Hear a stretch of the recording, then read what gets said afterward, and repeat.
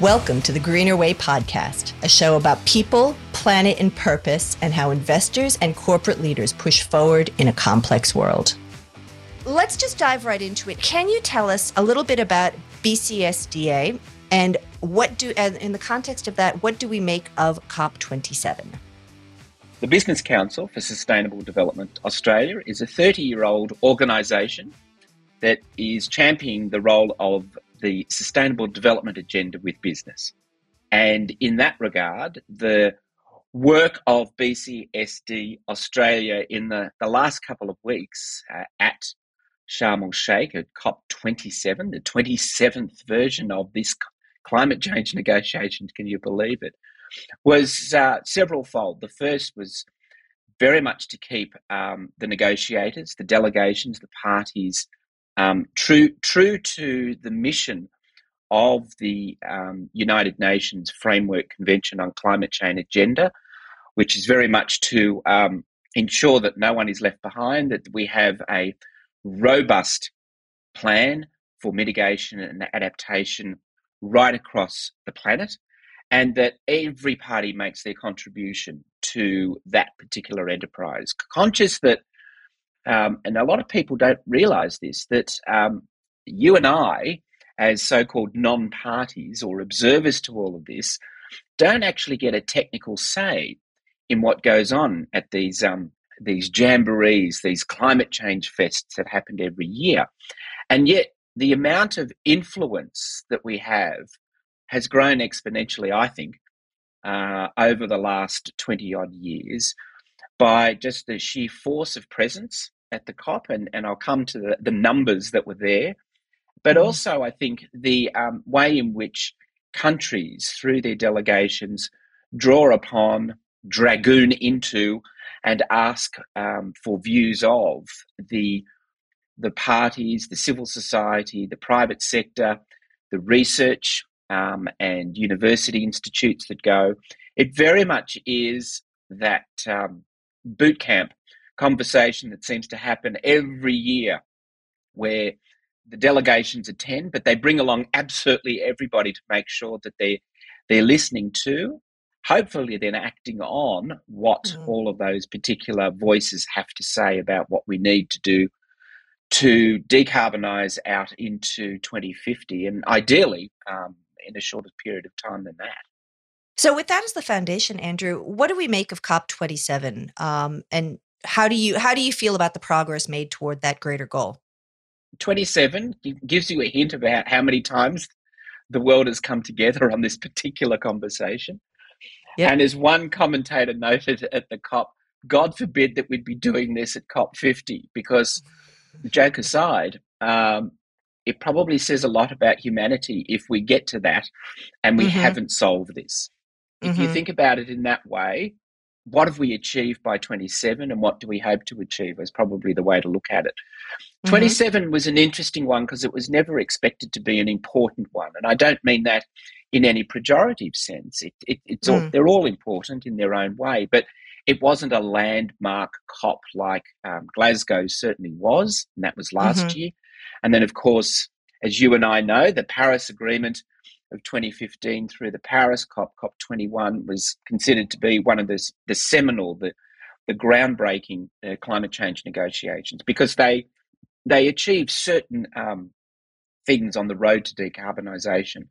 This one was never expected to do any of that, and yet in one sense it did.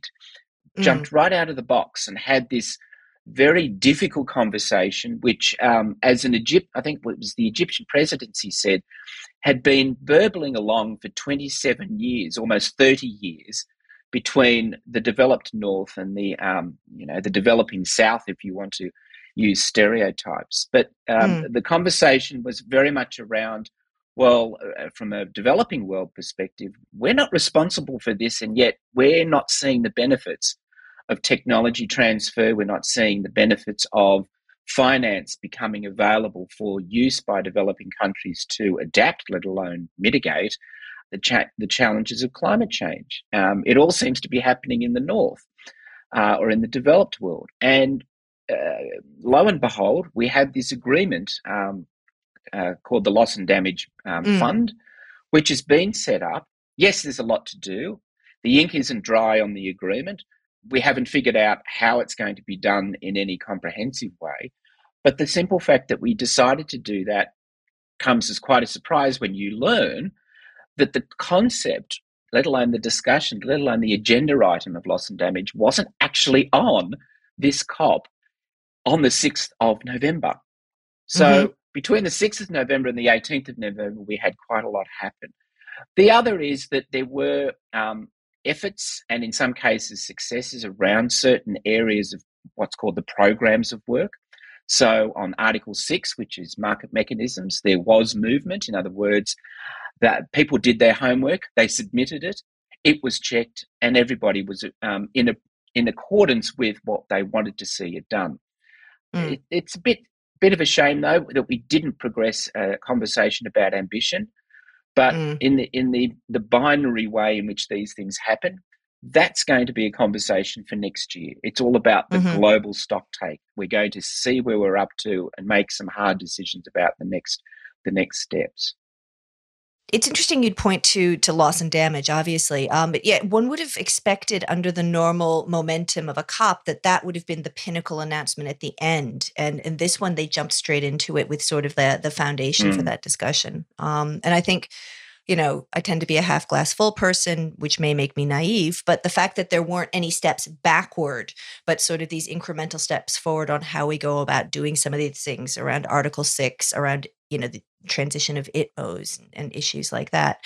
That's that in-between work that happens. There was, back, what was it, the end of week 1, there was a concern that there was going to be this backsliding around the language that's going to be used in the final text on keeping what's called 1.5 alive. And I think Minister Bowen said it best, which was, well, if that's not what we're here for, what are we here for? And I think that was quite a telling comment that was made publicly and then released publicly, that, if we aren't moving forward on this, then why do we have this construct that we come together to try to move forward? So it was interesting. It stayed in the final text, which is pleasing to see. And as I remarked in one of my reports back to our members, I always thought that the price of peace was eternal vigilance. Well, apparently the price of climate change action is always eternal vigilance as well. I think that's really apt, and that sort of feeds into the next question I wanted to ask you, that given this base at COP27, how does this then feed into COP15, part 2 of the biodiversity COP at Montreal? Yeah. Besides allowing you to do the trans-global trip around the world, how do we then move along? Well, apart from getting colds all the way along the way, which are not COVID, by the way, people, in case my wife is listening, it's interesting because it should never have happened this way. Let's think about the counterfactual for a moment. We should have done and dusted in what's called the Paris Agreement moment for nature or biodiversity back in 2020. COP15 should have happened 2 years ago, and yet we're talking about an agreement which we hope will come about in about 2.5 weeks' time, that is very much teetering on the edge of it's not going to happen. And into that, we have this conference, which is, as we just discussed, not a seminal conference, not a groundbreaking or an earth-shattering climate change conference, and yet it had such an important ripple effect going into the negotiations for Montreal, to the extent that a number of us were invited to a conversation, a roundtable conversation that was headlined by people like Mary Robinson, Nigel Topping from the High Level Climate Change Ambition, talking about the need for a bridge between the two conferences, and more importantly, the two subject matters. And so, as was put by, I think, I can't remember the actual commentator, but they said that you can't have success around climate change if you don't have a solid underpinning of understanding around how you're going to address biodiversity, because climate change is impacted and dependent upon a nature in harmony with one another. And we've clearly put both of them out of their harmonious cycle at the moment. So the concern is that there'll be negotiation exhaustion. Not that the parties necessarily have the same negotiators at each one, but you've just got this exhaustion of the work that goes into something like these annual conferences, multiplied by the challenge of biodiversity coming about in a cycle that should never have happened, with the weighted expectation of this particular conference. The belief is that it has to succeed. We've seen this before, and this is the concern I have, that we come into this thinking we have to make this work, and what happens is that others don't necessarily align with that view, and so it does fall over at the last moment. Now, what's positive about this is that the so-called clean text of a number of the targets that are going into the into the biodiversity negotiations, pardon me, they're looking a lot healthier than they were, but it's by no means certain that we're going to see a Paris Agreement moment in Montreal by the 18th of December. But I guess the dread whisper of Copenhagen hangs over all of this. Oh, absolutely. Yes. And many others beside, yes. Being, what was that, 2015 was that? That was the one before Paris, 2014. It's widely considered one of the least, for our listeners, it's considered one of the least successful COPs in sort of the run. I think it was COP15 in 2009. COP15. Thank you. Yes. That's correct, because it was Kevin Rudd when he was still Prime Minister. And it was freezing. Yeah. So lot of similarities. Yeah. So hopefully, given that is this as the floor, the ceiling is a bit more hopeful. Andrew, you mentioned earlier in our talk that BCSDA, or Business Council of Sustainable Development Australia, is there as an observer, and that as an NGO you don't have an official role in negotiations. But so why are you at COP? And how do you represent the interests of your membership as an observer to these conferences of parties? The United Nations does allow the observers to attend, and they're very much there, encouraging, cajoling, talking to, in some cases, getting annoyed with the delegations. So a very good example is this year's COP27 and the presence of the Australian government, which, for those of you who don't have the unique experience of going to one of these things, this year Australia was very much present, and I mean physically present, observant at this particular COP. We could see Australia being present at this particular COP. Now, that's quite unusual in the past.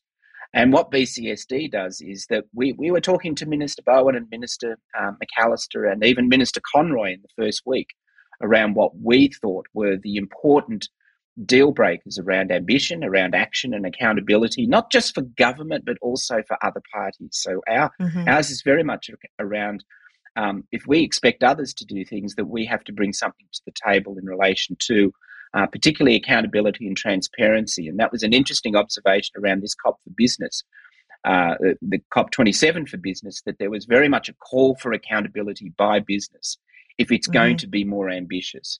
And so we, with our brethren, our fellow BCSDers, the World Business Council, we actually launched for the first time a fairly significant report around what we saw as the business role in accountability, action and ambition, and laid out some really interesting sectoral ambition targets that we thought were possible around energy, electricity, industrial, manufacturing, resources and mining, built environment. So it's also an opportunity to bring a platform of conversation around where particular parties, in this case the private sector, believe they can play an important role in what's called the ambition loop. In other words, what you are bringing to the table helps others to then also bring something to the table. And then the sheer fact that you're negotiating or you're networking with so many people, conscious that this was a COP that said it was going to have 52,000 people. I think it ended up having about 46,000. That's an enormous number of people coming to one event around climate change. And they're not all policy people. They're business people. They're civil society. They're financiers. And so the brutal reality that somebody said, well, this has turned into a trade fair, and I said, and what's the problem with that? Do I we know want who to would have said accelerate? that to you. Do Yeah. we want to accelerate action on this or not? And business and finance need to bring their credit cards and their innovation and their enterprise to see this solved. And so Mm. I think for business, it was one of the best COPs. And this is what be interesting about the biodiversity COP, because the same private sector signal has been sent around this the upcoming COP, that there's going to be a big business presence saying we want to be held accountable for actions around reporting on biodiversity, but we expect governments to move forward on a high ambition program so that we see tangible outcomes within our lifetime. And I think that's what we're going to see, and this is certainly what we're prosecuting in both COPs this year. Will Australia and our Pacific Island neighbors host a COP? I've noticed it's gone out from being COP29 to COP31. Does that make it an easier sell or a harder sell? I think it's an easier sell. And I think the answer is if we don't get it, we'll be bitterly disappointed. I think there's good odds. I think you can safely put odds, as Australians do on all matters betting, that we're going to achieve COP31. Conscious that we are all wanting to see that as a Pacific COP, not an Australian COP, and that we want to have a comprehensive conversation of the importance of Indigenous peoples right across the Pacific into that particular COP, which would be 2026. So not fingers crossed. I think we've moved beyond that, and there'll be a lot of work to be done and a lot of opportunity for business and for civil society in Australia to see what the importance of these negotiations represents to humanity, basically. Would this be, remind me, Andrew, would this be the first sort of regional COP if this was done this way? Well, remember that Fiji actually hosted a COP, and I can't remember what number it is, which is terrible. But our friends Germany actually physically hosted the COP in Bonn. But as to a Pacific COP or in one sense an Asia Pacific COP, yes, my recollection is that this would definitely be the first. It's an unusual opportunity, particularly Australia's role as regional neighbor, as a regional economy with its Pacific neighbors, to put a new spin on the approach. Very much so. And when you think about what has been going on with the introduction of the Inflation Reduction Act in America, the European Union, and the acceleration of Fit for 55, you've got a lot of countries that are looking for investment. And the significance of a COP draws the world's attention to the opportunity for investment in this part of the world. And I think that's one of the reasons why we want to host this COP. We want to make sure that there are mitigation opportunities and particularly adaptation challenges that are addressed through appropriate, robust, but creative investment in this particular region to help our Pacific brethren, but also to accelerate our own actions on climate change as we move towards, we hope, a more ambitious NDC but for 2035. All right. Well, Andrew Petersen of the Business Council of Sustainable Development Australia, will you be doing G'day Montreal, the Australian evening, Montreal morning recap of the action? Well, thank you, Dorothy Dixer, for that question. The answer is yes, but we flip it this time. So Australia gets the benefit of it being done at 9:00, and I will be coming to you every afternoon live from Montreal at 5 p.m. So if you haven't yet registered, you can do so via our website, and we look forward to some really interesting commentators, both from Australia and also internationally, giving us their views on what's happening at the Nature COP. So looking forward to it. Well, I will make sure to drop the link into our show notes so our listeners can come and watch you. It is a bit of a Dorothy Dixer, but I have to say, Andrew, it's not only informative, it's highly entertaining. And so listeners, Do sign up for G'day Montreal, where Andrew invites a really wide range of experts, occasionally me, but a wide range of experts to give insights to sort of inform those of us left here in Australia as to what's been going on and how we can integrate the day's action into what we do. So I strongly recommend it. Thank you much. Pleasure. Thank you, Andrew. Thanks. Bye. Thanks for listening to the Greener Way podcast. If you liked today's show, remember to rate and review us on your podcast platform and make sure you're subscribed so you don't miss an episode. Any feedback? Contact us on podcast@fssustainability.com.au. I'm Rachel Allen-Backus. The Greener Way podcast is a product of FS Sustainability, a show about people, the planet, and investing in our collective future. All information in this podcast is for education and entertainment purposes only. The Greener Way podcast gives listeners access to information and educational content provided by discussing numerous financial sustainable options and our featured guests. It is not intended as a substitute for professional, legal, or tax advice. The hosts of The Greener Way are not financial professionals and are not aware of your personal financial circumstances. FS Sustainability operates under an Australian Financial Service License and the exemption made available under the Corporations Act 2001 in respect to any information or advice given. Before making any financial decisions, you should read the product disclosure statement and, if necessary, consult a licensed financial professional. For more information, head to the disclaimer page on the FS Sustainability website, fssustainability.com.au.